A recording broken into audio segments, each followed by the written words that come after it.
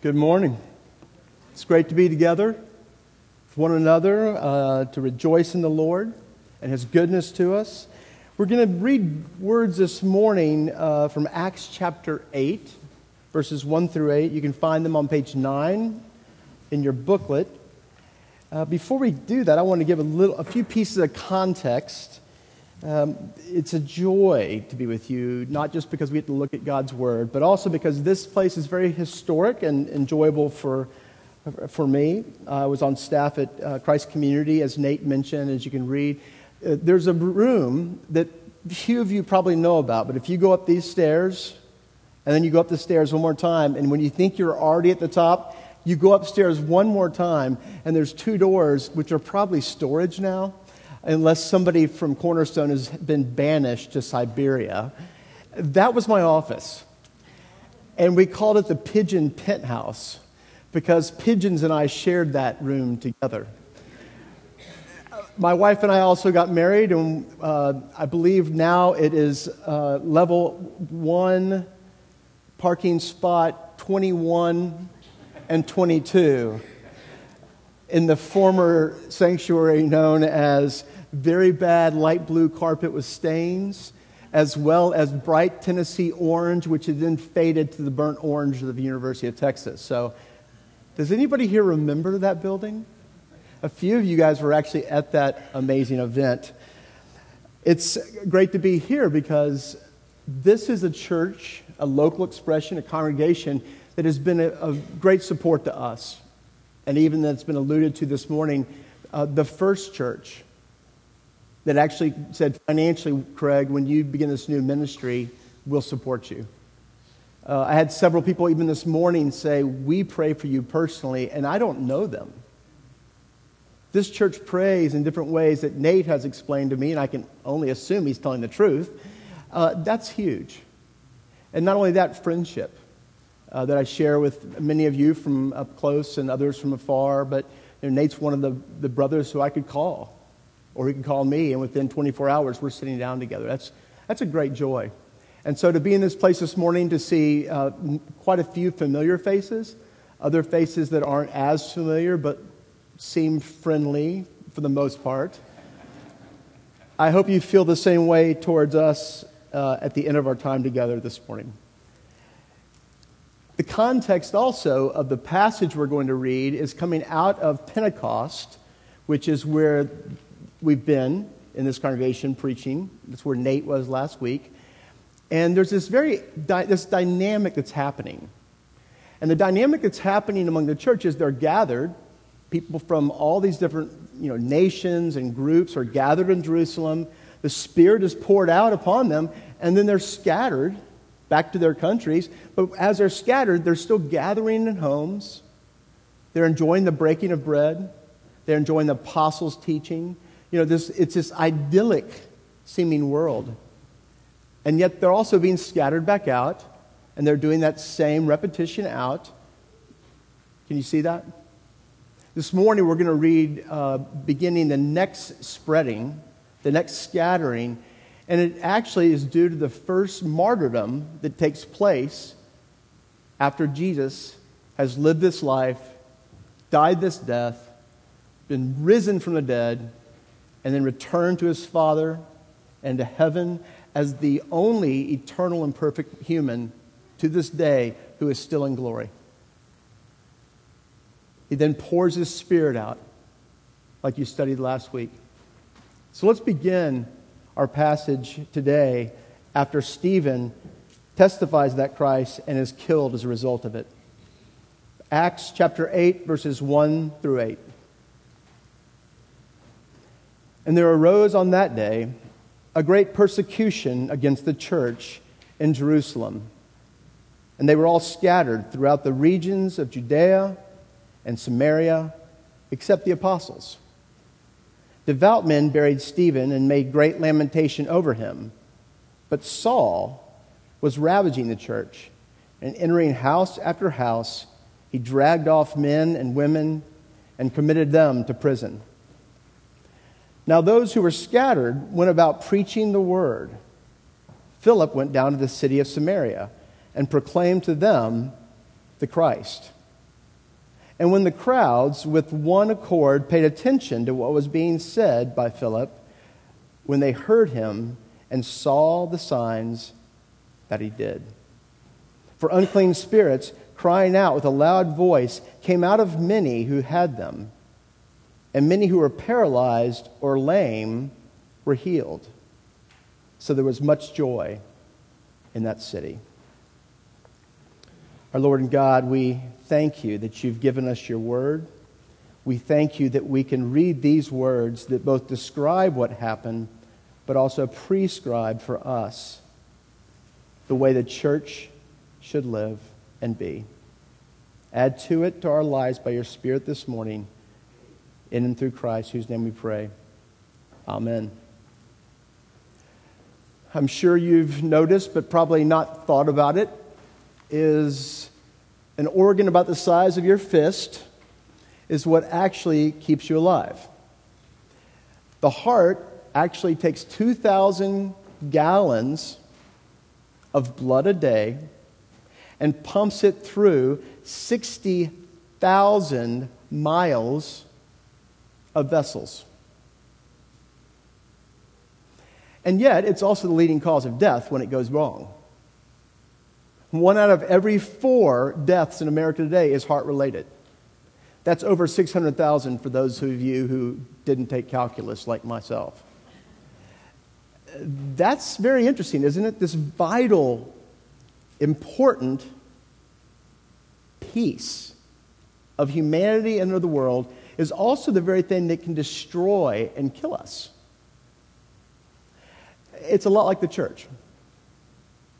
This vital organ, this vital mechanism, this vital institution, and yet life-giving, is what God has given to bring life to the world, and yet oftentimes it's pathological.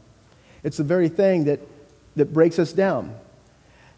And just like the heart, the church has a certain rhythm to it. The heart has both the diastolic and the systolic rhythm. The diastolic brings it in. The systolic sends it out. And so we have greater exercise to try to promote that. We try to decrease cholesterol because not just do we need the rhythm, we need also substance. The blood has to be the right consistency, have the right substance to it. And the effect of that is body health. In the same way, God has created His church to function with certain vital norms of life. And so as we look at this passage, again, as I mentioned, or I guess I was in prayer, that this describes what was happening, but we'll see that it's actually a rhythm as well as a substance with effects that are pertinent to us today and are actually signs to show us that the church is actually functioning as the church is called to function. So consider first with me the rhythm. The rhythm we read about here is this gathered in and this scattered. The rhythm of in and out. And just as blood comes in and then is pumped back out, it's nourished, it's nourishing. It's gaining the materials, the oxygen, the protein, everything else that's needed as it gathers in, and then it's sending out to bring life to the whole body, and indeed, in the case of the church, the world. John Calvin says it this way: by the wonderful providence of God, the scattering abroad of the faithful brings many into the unity of the faith. And yet, the heart can become diseased. If the heart has no capacity to draw in, it's typically because the walls of the heart have been hardened, have gotten thick, and the substance, therefore, is destroyed. And we typically call that respiratory failure. On the other hand, if there's no out, if the pump is not working or not giving enough, it's just light, and the valves aren't working right, and the blood begins to back up and things like that, typically we have some sort of heart failure. Well, the church, again, is no different. In the church, there's oftentimes no in. In other words, the walls are thick. The blood doesn't get in. The world and the people don't come in. And so it's only the initiated who are allowed to be in it. And only if you know the right language and the right theories of education and the right wording and the right ways of doing church are you allowed in. In fact, it can become more exclusive than Augusta National Country Club, which is quite exclusive. On the other hand, in the church, there's sometimes no out. There's maybe an in, but there's no out. And the way that would look is like a huddle. And sometimes we call that a holy huddle, although, quite honestly, it's not holy at all. And so we gather together, and as a result, there's no going out. Some of you may have seen a football game before. That's American football. And a huddle is part of the game. And 11 men come into a huddle, and they talk, and they have great plans, and they talk about a lot of important things. They kind of cheer each other on, and they do it some more. And they just stay in there. And you're thinking to yourself, why did I spend $65 to come watch these guys stand in a huddle together? Well, there's, pun intended, no impact. You want to see something happen. You want to see a going out and a war and fighting and combat in a very loving Christian type of way, of course. But it's not any different than the church sometimes, is it? We huddle up and we don't even know. Even if we wanted to go out, we sometimes don't even know what to do. What do we say? How do we act? What do we do? On one side, we say, you can't get in. On the other side, we say, we won't go out. And then we end up dividing churches into those that are outward or missional, and churches that are inward or doctrinal. And this passage tells us that we are living in folly and sin if we fall into that trap. The rhythm is both an in and an out. It's interesting, too, that this word for scattered is an agricultural term. It's for seed that's being sown and sent out into the fields, with the idea of it growing a harvest and then the harvest being brought in. And then the next year we do it again. We send the seed out, we scatter it, we sow it, it produces a harvest, we bring it in. Do you see that? That's fascinating. That the very same word that's used for that agricultural purpose is also used for what's going on with the church at this point in history. Again, incoming, outgoing, gathering, scattering. Tertullian, one of the early church fathers, says it this way, that the blood of the saints is the seed of the church. That the blood being spilled by Stephen is actually the seed that begins to produce a harvest of the church coming in. One of the ways this is important for us to wrestle with is that in many ways, the greatest blockade, the greatest barrier, and one of the worst things that can happen for the spreading of the good news of Christ is our own comfort and success. And walking into this morning, I thought, this place is beautiful. This is like Mitford. And that may be the very thing that keeps us from going out. You see that? And as these people go out, though, what are they doing? Is this your picture, what I'm about to describe, of the first and most powerful evangelist? We're running. Why are you running? Because they killed Stephen. Who killed Stephen? The religious guys. They killed Stephen. Why did the religious guys kill Stephen? Because he said that Jesus rose from the dead. What? They said Jesus rose from the dead. And they killed him for that? Yes. And that's why you're running? Yes. Do you believe Jesus rose from the dead? Yes. You do? Yes. Why? Because he showed up and talked to us afterwards. He ate with us. He showed up to hundreds upon hundreds. And then he blessed us as he went back to glory. Really? Yes. Okay, we'll run with you. That's that powerful evangelist right there. Do you see what they're saying? It's not about them at all. It's about the risen Lord, who Stephen saw as he stood there being executed. And what was the message that Philip brought? What was the substance of this heart? And the substance, we're told, was the gospel. In fact, the words there in verses 4 and 5, when it says that they preached the word and they proclaimed to them the Christ, that word is euangelion. That's Greek. And it comes, the derivative of that in our language, can you guess what it is? Evangelism.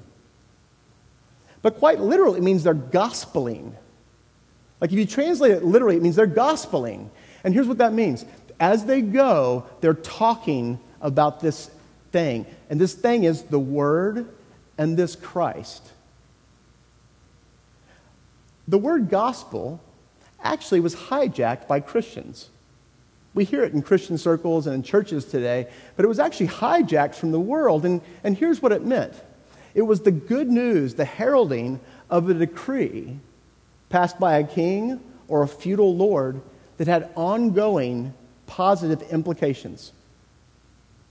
That something had happened in time, space, and history that was decreed by a king and brought into the reality of the world, and then the herald would take it out and say things like, every peasant is now allowed to have 1 acreage of farmland.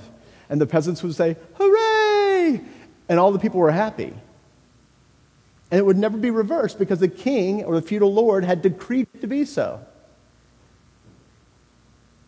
And so the early followers of Jesus said, that's what happened. That's what we're talking about. That the God of all gods decreed that this is the way he's going to do it. He will send that one, and he will gather his own. And there's a way that's going to happen. The Word is Christ. Again, Calvin says it this way. The sum of the gospel, the whole complete sum of the gospel, is contained in one word, Christ. And then later, the writer, speaking of Luke here, joins the kingdom of God and the name of Christ together, but it is only because we obtain this goodness through Christ that it is ours. Now, notice for a second with me too, who is taking this substance, this good news, this word to the people? Well, it's Philip, who's taking it from Jerusalem to Judea to Samaria now, and he's going to the ends of the earth. But notice this, it's not the apostles. The apostles are staying back in Jerusalem. It's everybody else who's scattered. In other words, the professional Christians, the pastors, the preachers are not the ones who are doing this. It's the lay people who are doing this. They're going out and they're proclaiming the Christ. They're proclaiming the gospel. They're gospeling. You see that? And that's the word that's going out. And to whom is it going? Samaritans. Samaritans and Jews hate one another. As that woman at the well informed Jesus, Jews do not associate with Samaritans. And the reason why is because the Jewish people believed the Samaritans to be heretical, half-breed mongrels. The Jews looked for a Messiah. The Samaritans looked for a Tahib, which was a restorer. And so as one writer puts it, the Samaritans have been looking for a Tahib, or a restorer, who will herald the day. Now they meet a herald who preaches that the Tahib has already come, and the signs of that restoration can be experienced even now. So not only do you have this heralding, this gospeling, these words of the kingdom of God breaking in through Jesus Christ, but now we also have these deeds or these works, or as it's called here, signs about that. In fact, in verse 6, you can recognize it when it says, the words and deeds go together because they both heard and saw what was going on. Now, we'd be remiss not to at least allude to the types of signs that are going on because they're quite extraordinary. They're quite unusual, which is just the point.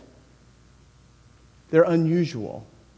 These are not meant to be the norm, and yet, almost anywhere you see the gospel advancing into areas, whenever you see Christ being proclaimed and preached in areas of the world throughout every generation, these signs accompany the inbreaking of the gospel. And the reason why is the gospel, as Calvin said earlier, is always about the kingdom coming. And so it authenticates, it validates the inbreaking of the kingdom. You see, one day there will be no more sin. One day there will be no more death. One day there will be no more deafness or cancer or people being mute or lame. And so the real age, the age to come, is merely in Christ breaking in. It's not the norm yet. It will be one day fully. But right now what you begin to see is these inbreakings of both word and deeds going together.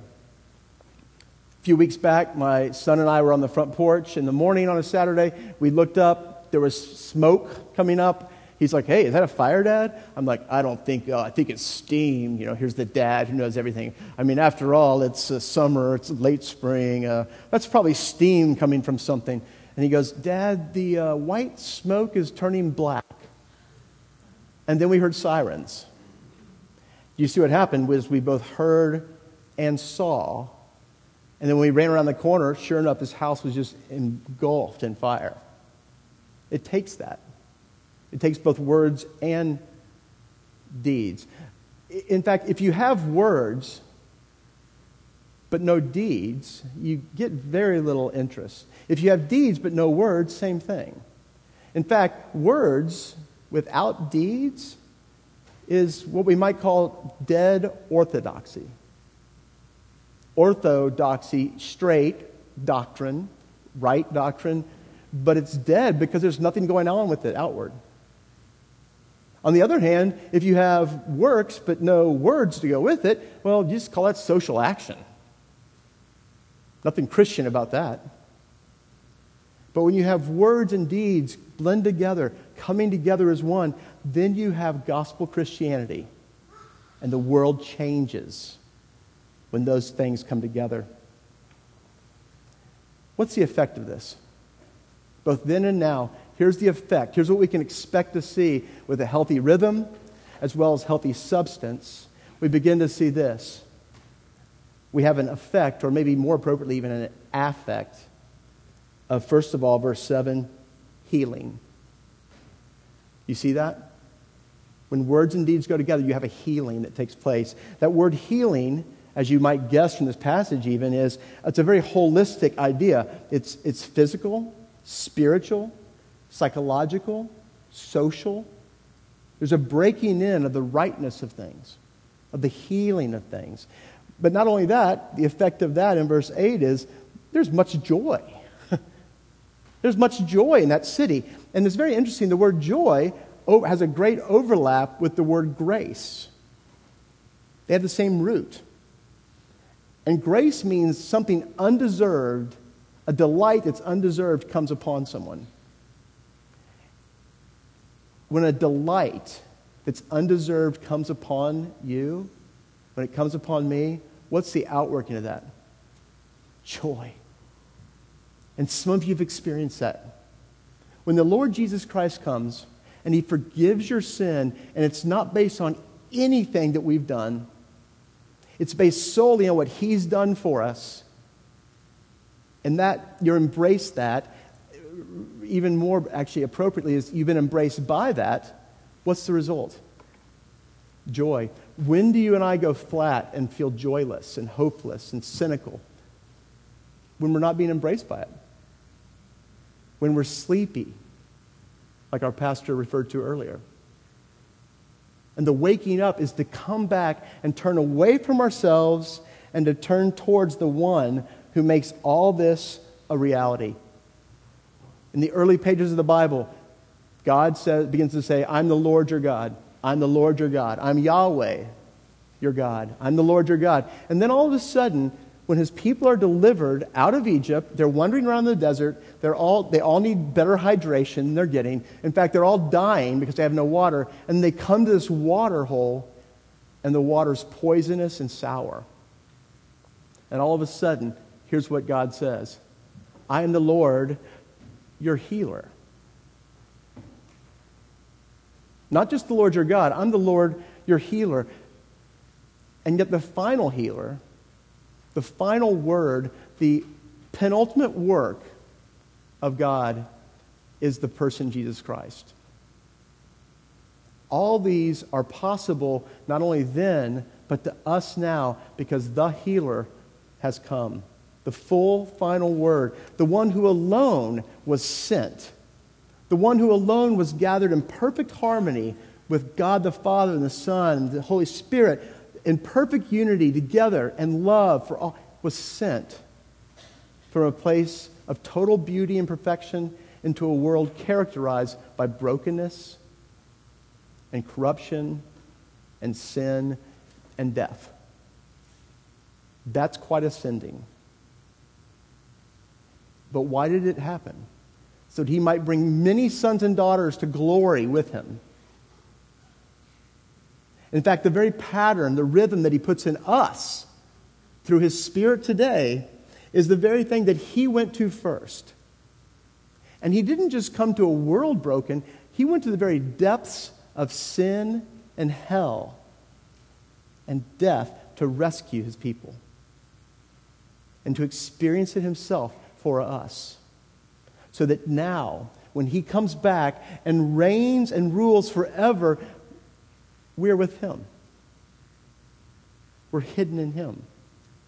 We're his beloved. And it comes by faith and actually believing he came back from the dead. Really? You believe that? Yes, I do. For some of us today here, that's the issue. What do you believe? What do you think? What do you embrace and what has embraced you? Is that reality true? Because when it does become true, when it does become something you know and rely on, do you know what begins to happen? It'll change the way you think about everything. I'm seeing that happen in my life every day more and more, and I wish it were more and I wish it was sooner. But like Philip, you begin to change the way you look at Samaritans. And all of us have Samaritans.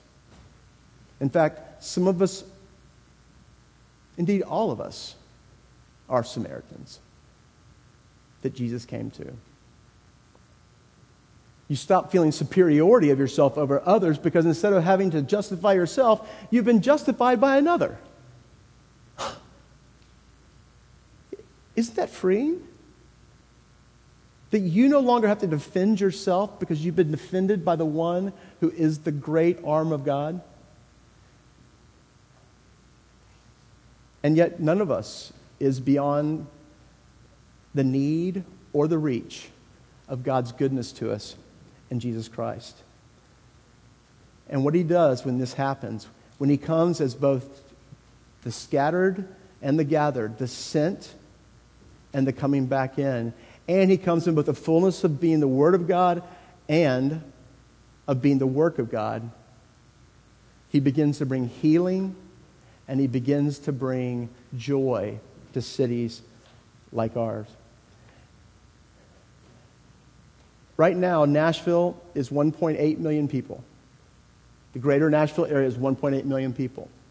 75% of that 1.8 million people are unchurched. In other words, the 700 churches in Nashville are not reaching 75% of our city.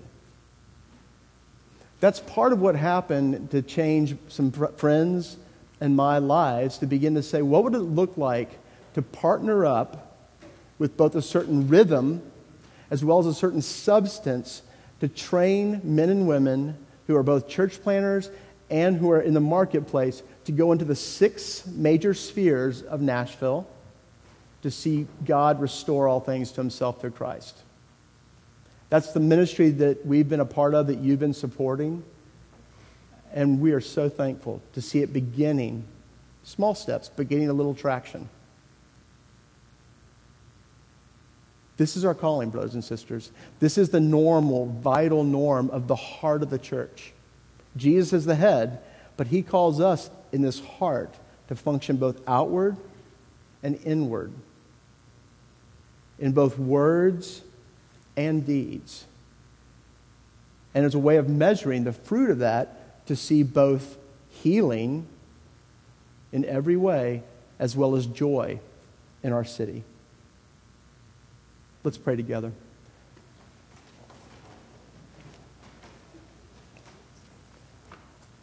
Lord, left to ourselves, these words are at best inspiring, but brought to us through Jesus and poured into our lives and heart by the Holy Spirit. We worship, we praise, we come in, we go out, we seek your nourishing, and we seek to nourish through the words and works that Christ has accomplished on our behalf. As we pray in his name, amen.